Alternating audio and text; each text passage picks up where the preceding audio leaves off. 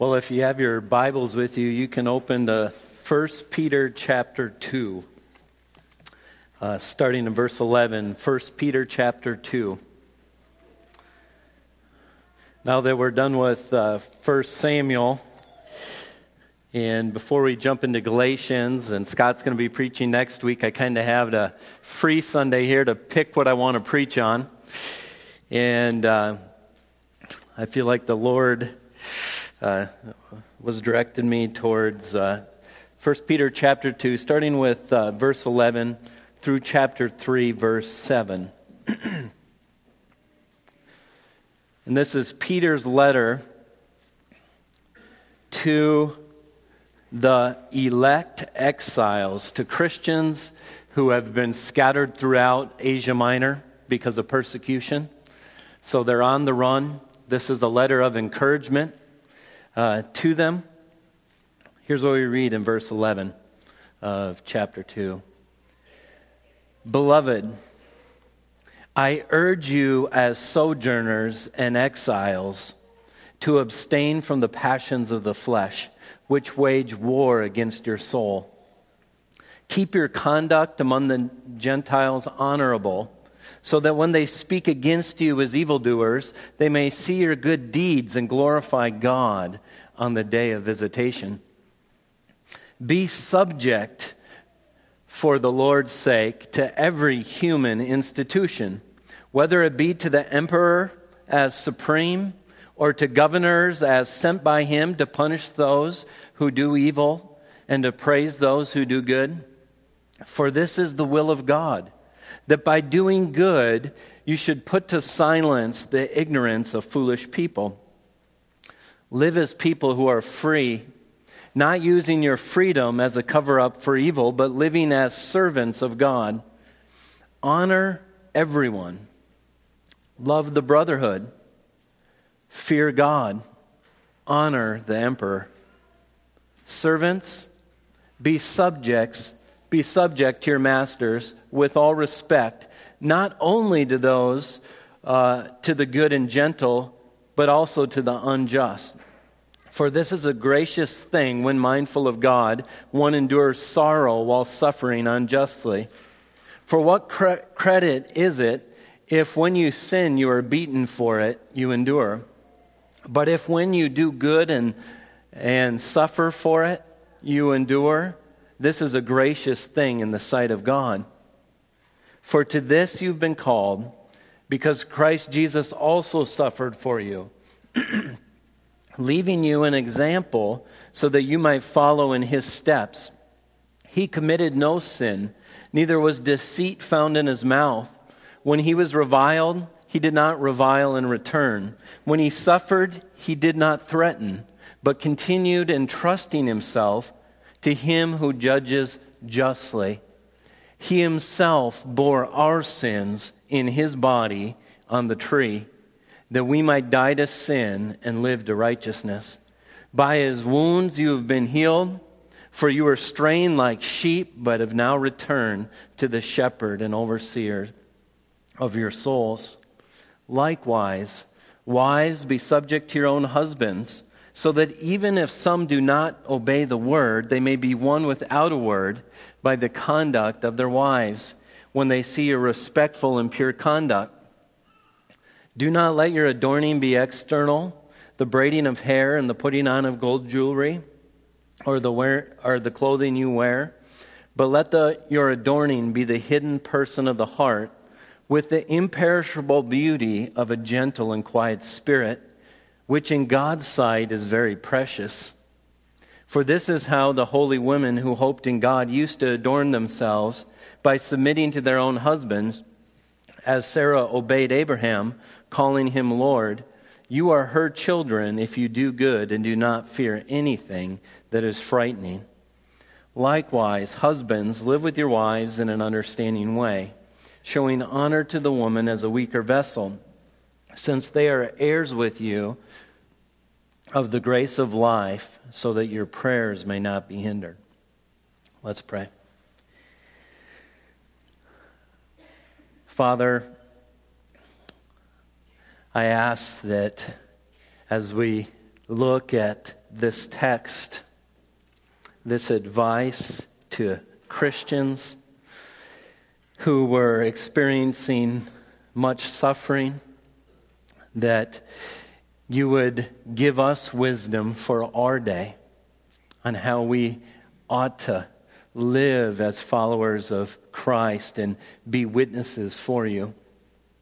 Lord, I just thank you for the amazing grace you've shown us. Lord, I pray that that would root up in godly lives that would honor and glorify you. I just pray this in Jesus' name. Amen.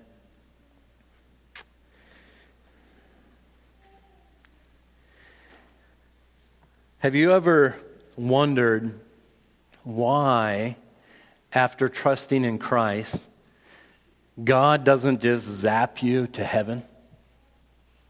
Have you ever wondered why, if Christ has defeated Satan on the cross, has he allowed this world to go on as it does? Why the delay before we're brought to live in the presence of the Lord? One of the answers to that question, we can't know all the whys of why the Lord does what he does, but we can know the mission he's left us here for. He's left us as witnesses in a dark world, as shining lights for people who do not know Christ, do not know forgiveness of sins. He's left us here to shine forth and to live in such a way that gives testimony to the great salvation we have in Christ. The Apostle Paul in Colossians chapter 1 says something that for a lot of people, myself included, when I first read it, it almost seems like heresy. Here's what Paul says in Colossians 1:24. Now I rejoice in my sufferings for your sake. He's talking to Christians in Colossae. I rejoice in my suffering for your sake, and in my flesh I am filling up what is lacking in Christ's afflictions for the sake of his body. How can the Apostle Paul fill up for what is lacking in the afflictions of Christ? Did Jesus fail at some point in his suffering that he needs the Apostle Paul to fill up what is lacking for the sake of the body? What he means is this: what is lacking in the world after Christ has suffered on the cross and ascended into heaven is an example, a living, real life, suffering example of selfless love that's willing to love those who persecute them. You see, when Jesus didn't retaliate when he was struck and spit upon and beaten, it was demonstrating power. And Paul's saying, my suffering is an example that without this example, you would be lacking the demonstration. We're left to be witnesses for Christ, to the gospel. And so how ought we to relate while these days God's given us before he returns or before we die and go see him? How are we to relate to this world? How are we to relate to ungodly government?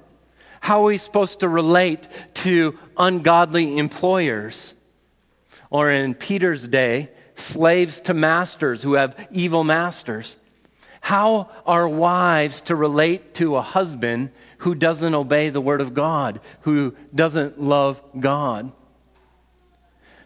How I stumbled upon this text this week is a few weeks ago, I was teaching through some premarital counseling, and we looked at 1 Peter 3, verses 1 through 7, to husbands and wives. And as I went through that again, I thought, next chance I get, I want to preach on this. This is just amazing what God has called us to. But then I realized, so here's my opportunity, but it's the day before, or a few days before the election.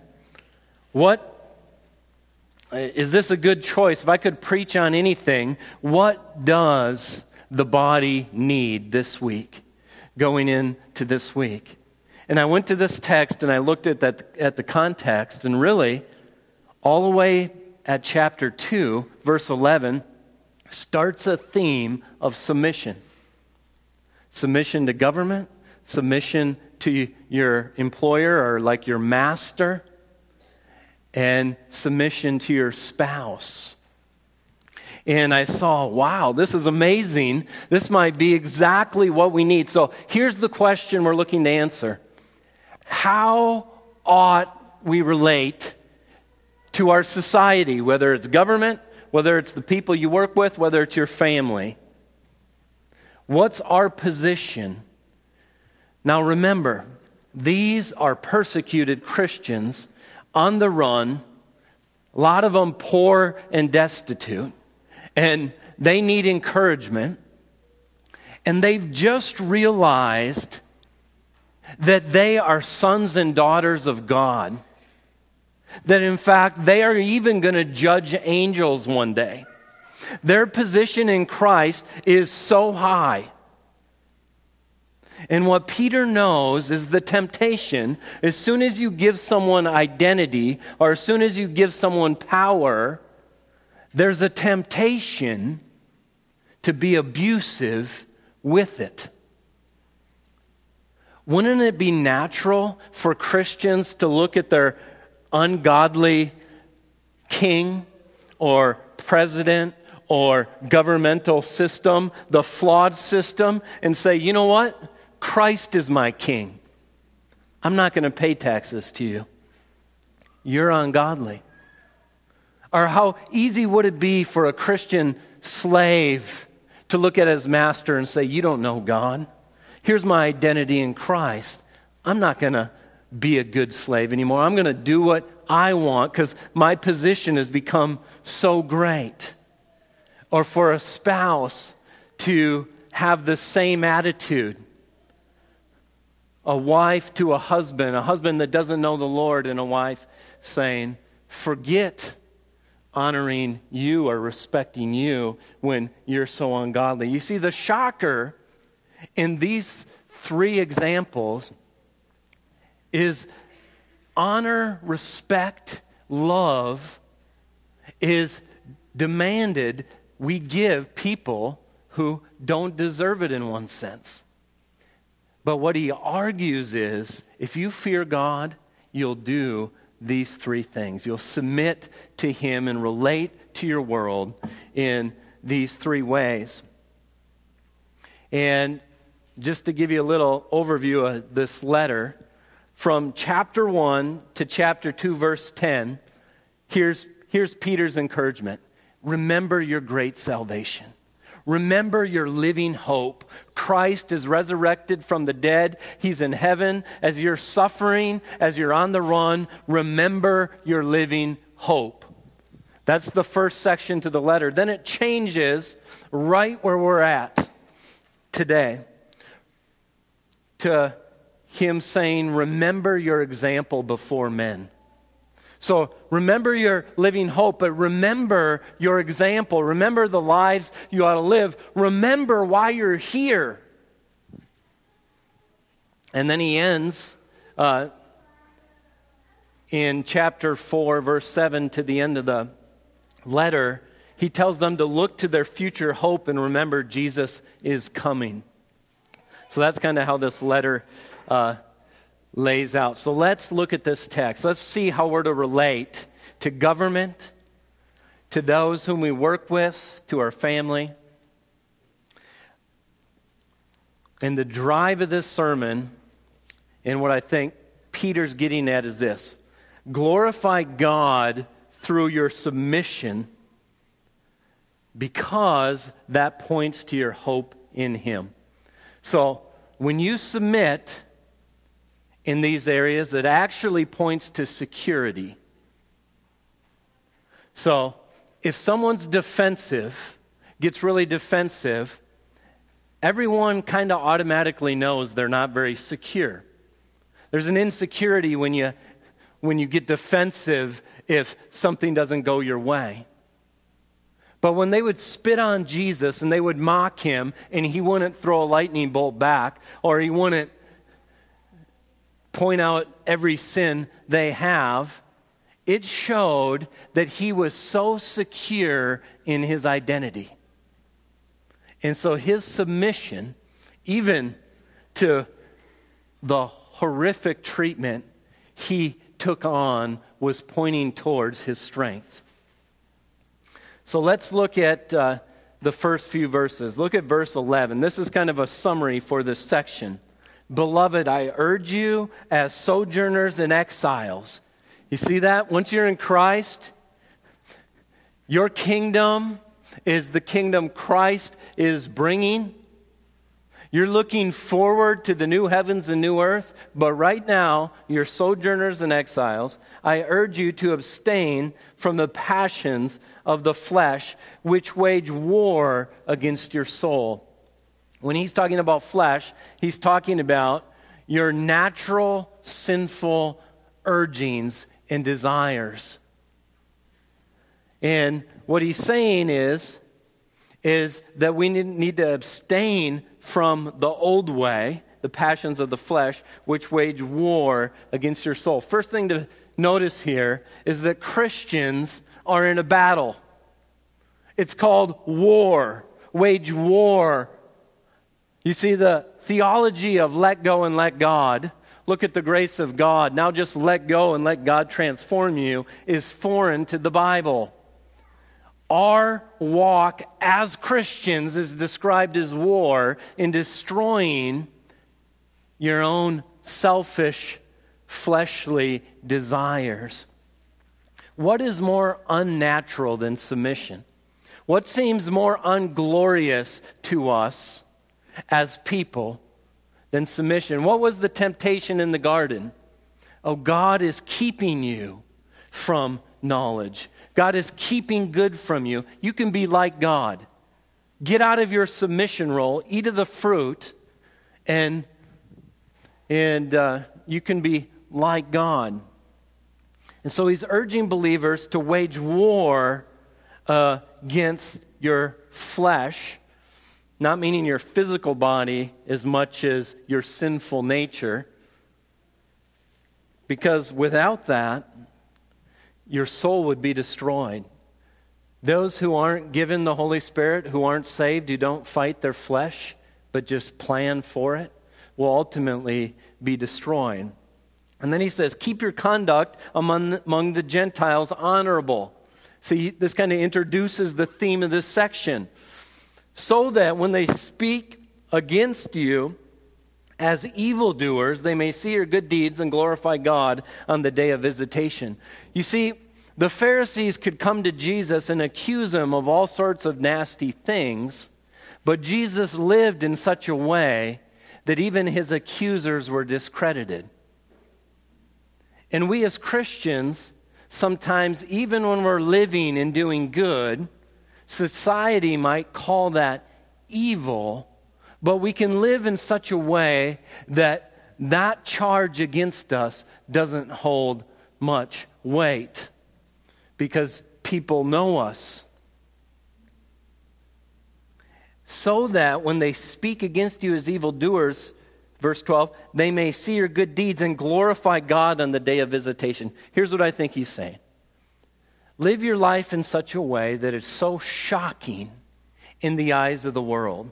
Be so secure in your hope for God and live in such honorable way in front of the Gentiles that they might actually listen to your gospel and be saved, so that when Christ comes, they will be glorifying him on the day of visitation.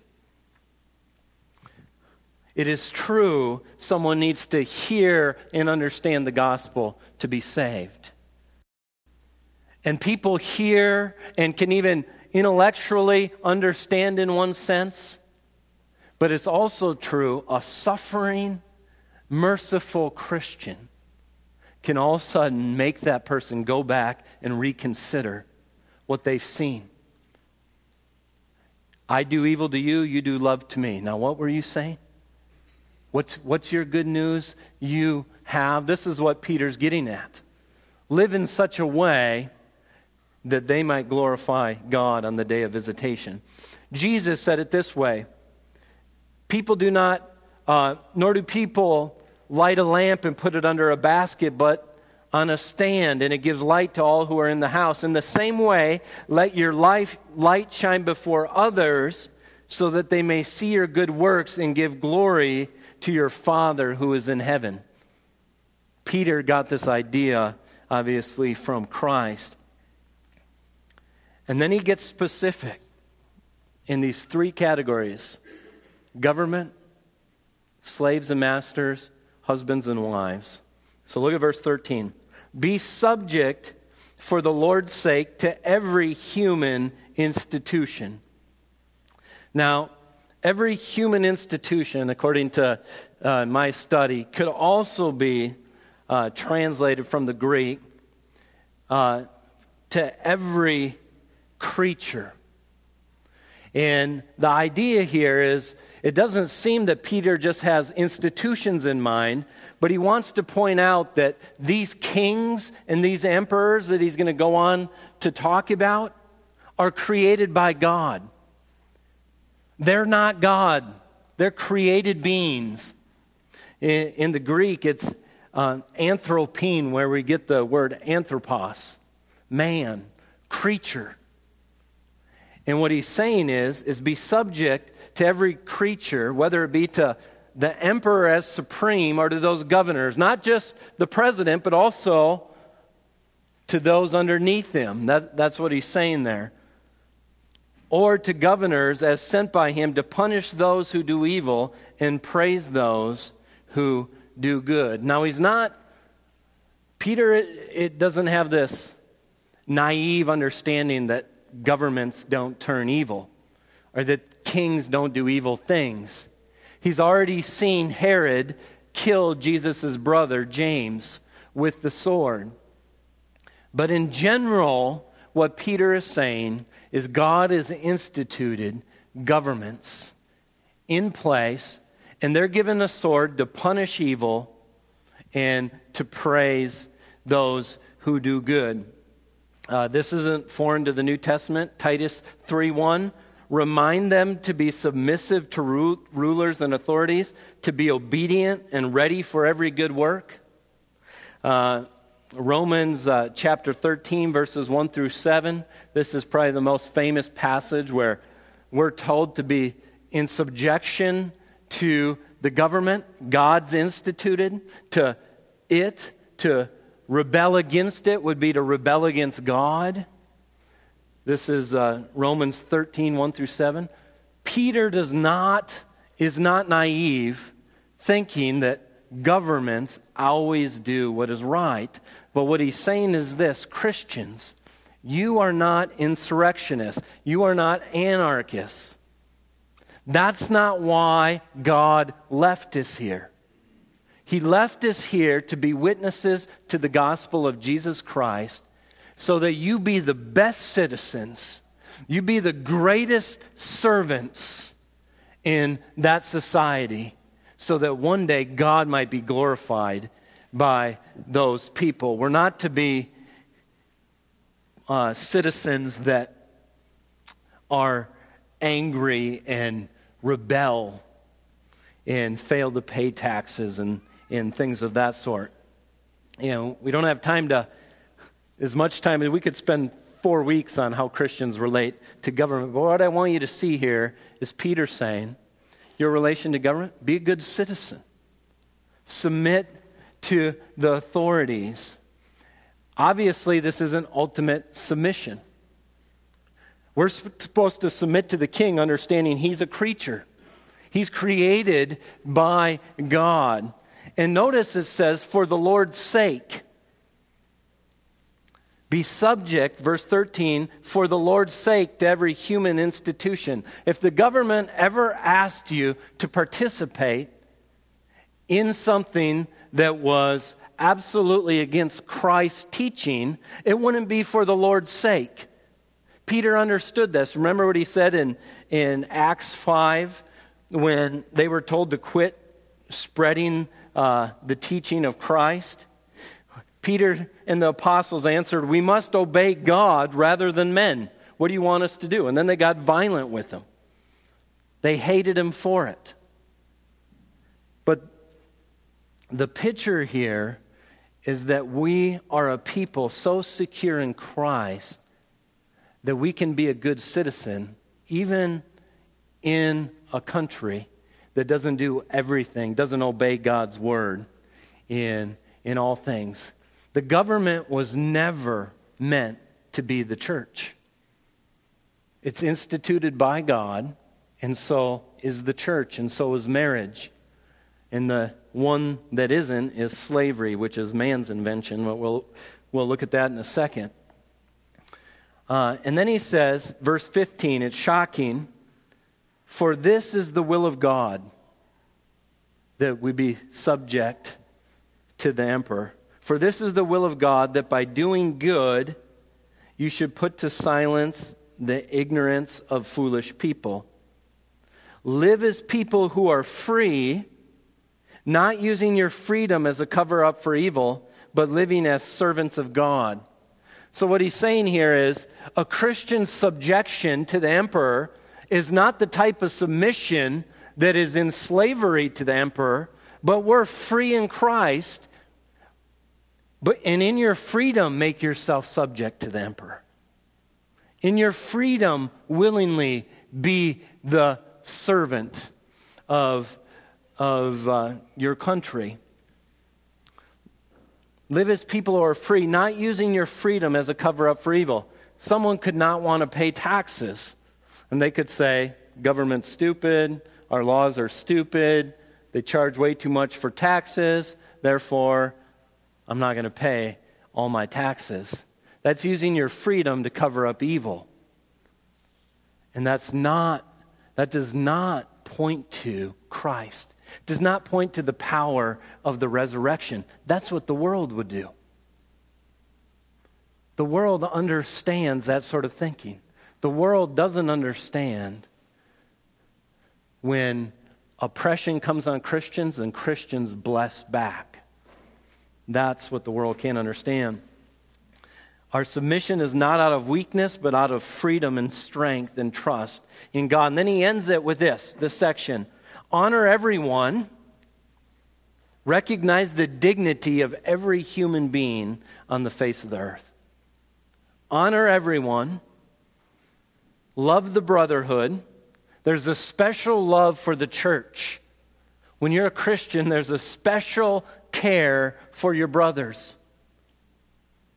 The word there's agape. Agape, the brotherhood. Honor everyone, love the brotherhood, fear God, honor the emperor. Now, Peter would never say, honor God, fear the emperor. All throughout this letter, Peter's saying, don't fear them. Don't fear them, fear God. Give honor to the emperor as you give honor to all people. Isn't that interesting? It's bookends. The emperor, created creature. Everyone created with dignity. Give honor to both of them. Fear God. We don't live in fear of who our next president will be, because we know who the king of the universe is. Christ has so secured us that we can even serve as citizens in a country where we disapprove of the leadership.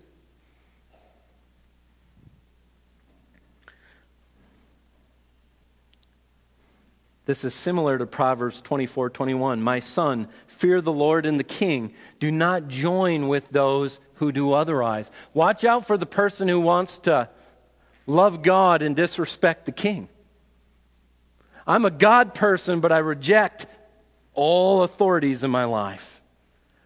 I'm anti-submission. The Bible warns, watch out for people like that. This is not what Christ did, and this is not what we are called to as Christians. In fact, Peter says this in chapter 3, verse 14, but even if you should suffer for righteousness' sake, you will be blessed. Have no fear of them, nor be troubled, but in your hearts honor Christ the Lord is holy, always being prepared to make a defense to anyone who asks you for the reason for the hope that is in you, yet do it with gentleness and respect. I love it. How Peter says that you don't need to fear them. And if they punish you for doing good, that's all right. You bless them, and then when they ask, where does this hope come from? You be ready to answer. And say your hope comes from Christ. So let me ask you, are you willing to show honor to your elected officials, even if it's not the one you would choose? What if you got to stand in an elevator with them? As a born-again Christian, what are going to be your words with them? Are you going to fear God enough to honor them in the position they're in, even if you might disagree with their policies? See, this gets at the heart of Christianity. Let's just admit, it's really easy as Christians in understanding who we are and understanding God's Word to have an attitude of defensiveness and anger and bitterness. But do you understand what Christ has called us to? We are to be good citizens, not anarchists. We are to live godly lives that silence the false claims against us. Second, submit to, and I'm doing an implication here, none of us are slaves. But the implication in the text even spreads out to us, I'll show you. And slavery in Peter's day is different than American slavery, which was race slavery. It's not any less horrific in one sense. They treated slaves like property. They abused them physically and sexually in Peter's day. This is by no means the Bible condoning slavery, but this was showing this little tiny group of Christians how to respond in a situation when you're a slave and you got a wicked master. A master who's treating you not right. He says, servants, which could be translated slaves, be subject to your masters with all respect, not only to the good and gentle, but also to the unjust. Because isn't human nature to say, I'll give respect where respect's due. I'll show honor where I see honor. See, that's how the world does it. That's not impressive to anybody. For this is a gracious thing, verse 19 says, when mindful of God, one endures sorrow while suffering unjustly. Peter's worried about these Christians that are on the run and being persecuted, that they're going to become anger and become bitter. But he argues this, for what credit is it if when you sin you are beaten for it, you endure?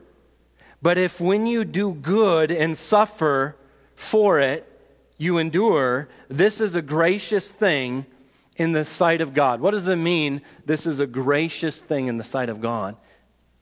This is grace in the sight of God. When you suffer for doing good and your hope is in God, it's grace to your account. It's reward. What he's getting at here is there's reward for those who suffer.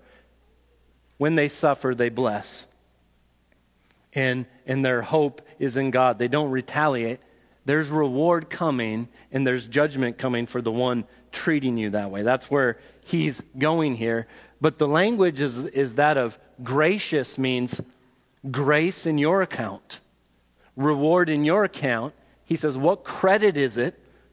What reward are you going to get if you suffer because you're a jerk or because you're a bad servant? You think you're going to get credit for suffering in that way? And then in verse 21 it says, For to this you've been called. The title of the sermon, the Submission Commission. Christians are called to be submitters.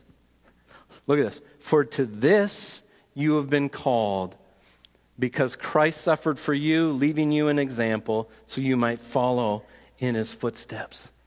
We as Christians were not called to live these 80 years, or however many years God gives you, demanding our rights. But we were called to suffer in this world as Christ suffered. And so shine out with mercy and grace to people who sin against us. We show mercy. We show grace back. We are called to suffer as Christ suffered. See, we're mistaken when we think glory comes before suffering. When you get saved, you're secure. Your glory is set in heaven. But suffering comes before glory, just like it did for Jesus. His suffering came first, then came his glory. For to this you've been called, because Christ suffered also. For Christ also suffered for you, leaving you an example so that you might follow in his footsteps. You see, God, in his grace, we've grown up in a country where pretty much for the last 100 years, with the exception of maybe the last 10, Christian morale was celebrated as a good thing. But that is so weird in the scope of history. What Christians have been called to is suffer. So now as it starts to get pulled back from us a little bit, your belief in God's word, you're called a bigot or you're called evil, we tend to think, how dare this happen? This isn't God's will for my life. Well, it is according to Peter's. We're called to suffer in the face of being handled unjustly, so that you might follow in his footsteps. And then look at the example. He committed no sin, neither was deceit found in his mouth. So just think, you're sinful, and you suffer at the hands of sinners. He never sinned, and he suffered at the hands of sinners willingly. You see the argument? He never sinned, but he did. When he was reviled, he did not revile in return. When he suffered, he did not threaten. Don't you want to threaten the judgment of God on people that have a different view of you? You're going to be judged for that. Well, why are you here? You are here to, yes, let them know that God will judge one day, but there's mercy now. Look at my Christ. Look at my Christ. Trust in my Christ. This is a time of mercy. We're not the ones who bring about the judgment of God. Christ brings that when he comes. We're left as witnesses to point to the grace of God, reminding them that Christ is coming. That we are all accountable to God.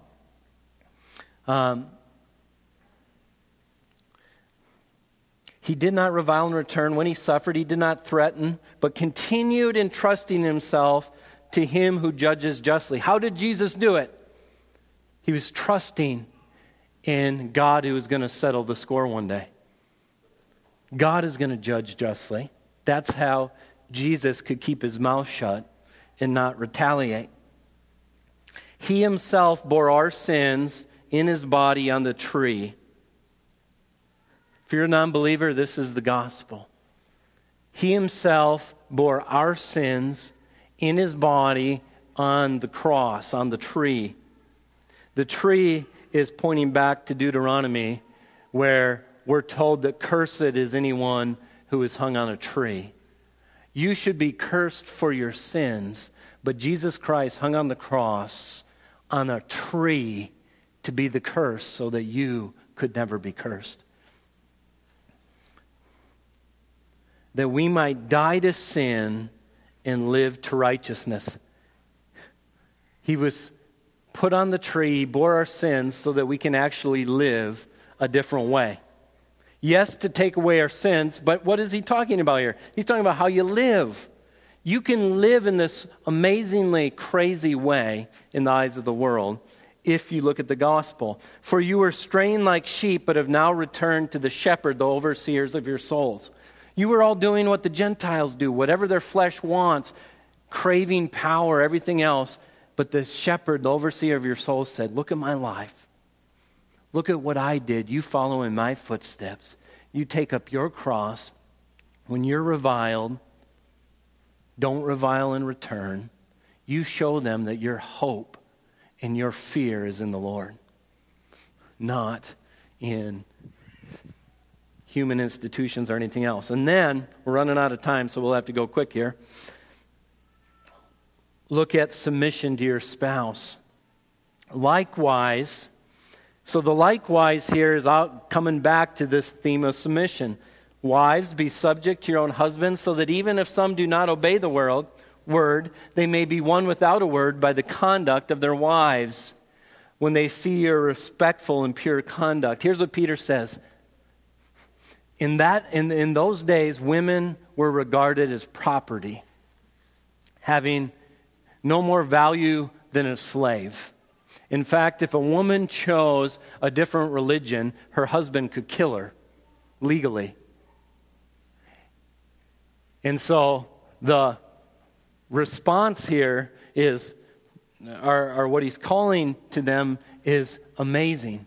He's saying, you don't try to win your husband with your mouth by continually nagging him about Christ.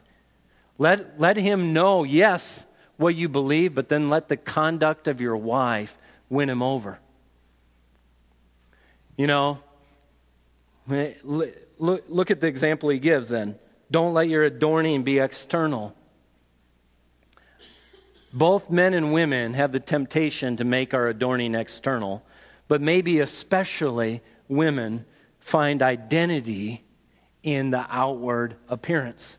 And the temptation could be here, how do I get the respect of my husband? How do I win my husband over? You know, I could work on the externals, but here's the thing. Your husband recognized the externals at the beginning, but once you're married, there's something he'll notice much more, and that's the inward person of the heart. The externals, it's interesting. Not only is this precious in God's sight, but he's actually teaching them how to win an unbelieving husband. And even unbelieving husbands don't care so much about the externals, but rather the type of pure conduct that they just are amazed by and may listen and come to Christ and be willing to consider the gospel because of it.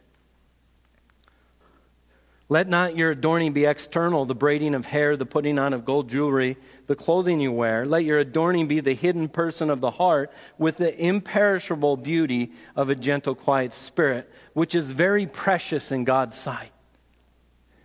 So it's twofold. God thinks this is precious. This gentle, quiet spirit, this beauty of a submissive wife over. So God thinks it's precious, but he even thinks the unbelieving husband is going to find this impressive. And then he says this, though. For this is how the holy women who hoped in God used to adorn themselves, by submitting to their own husbands, as Sarah obeyed Abraham, calling him Lord. Here's where John MacArthur said, boy, women, you've really fallen off the cart, haven't you? When was the last time you've called your husband Lord? But the point is Sarah probably liked her home, but when Abraham said, we're going out into the desert, she followed Abraham.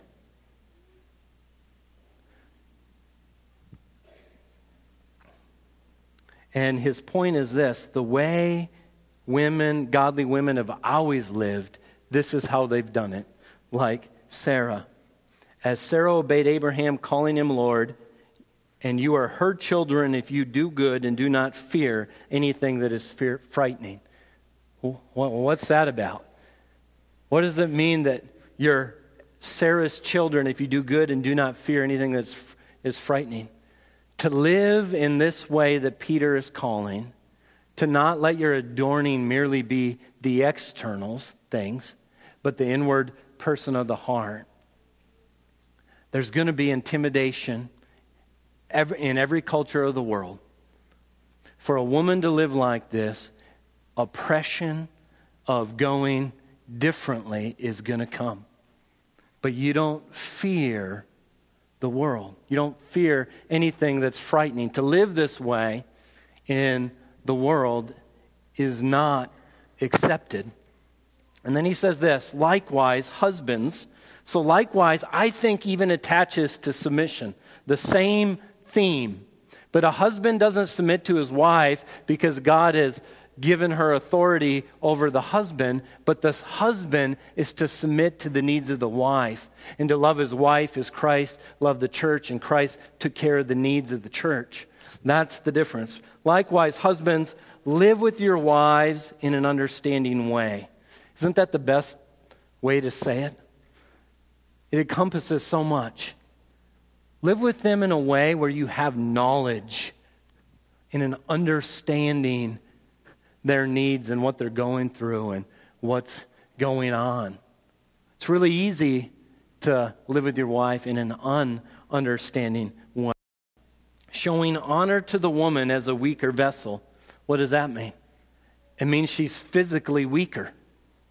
She's physically not as strong, and men all throughout history have been able to dominate women by physical strength. But he says, show honor to them as a weaker vessel. So here's how you need to think of this, because this sounds oppressive in our day. If you're getting the kids ready for lunch, you just grab the little Walmart cups, the little plastic cups. You can get 10 of them for $5. And you could throw those things across the room and those things aren't going to break. But what Peter says is live with your wife in an understanding way, showing honor to her as a weaker vessel. What do you do when an honored guest comes in? You might get out, I don't know if people do this anymore, get out the fine china.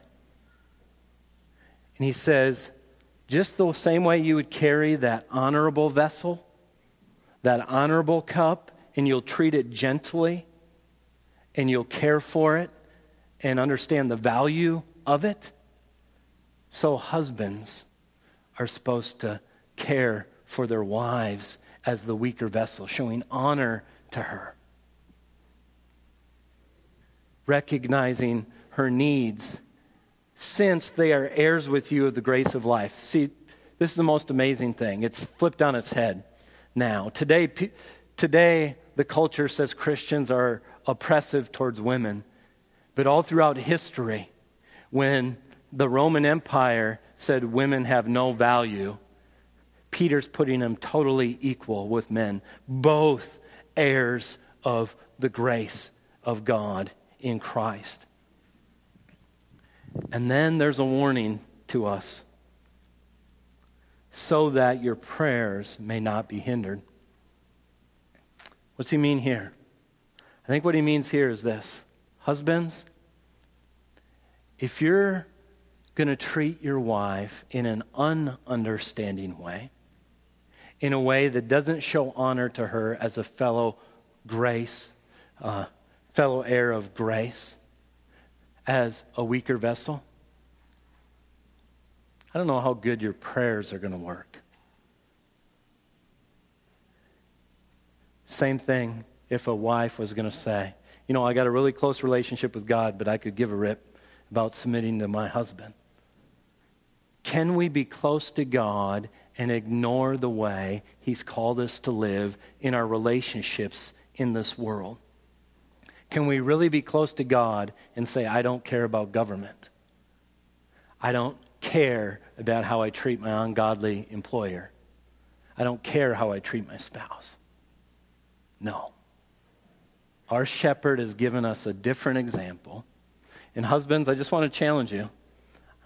As a preacher, I feel this all the time. As I pray for the Holy Spirit to help me get a sermon ready, the first thing I got to figure out is how I've been treating my wife if I expect the help of God? So when I struggle in a sermon, you might know why.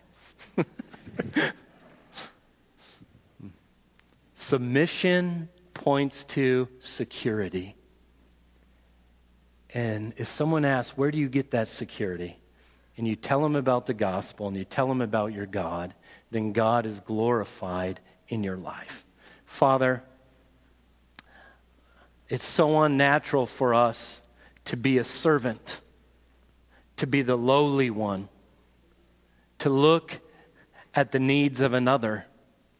It's so unnatural for us to love our enemies. But yet, that's what you did when you saved us, Lord.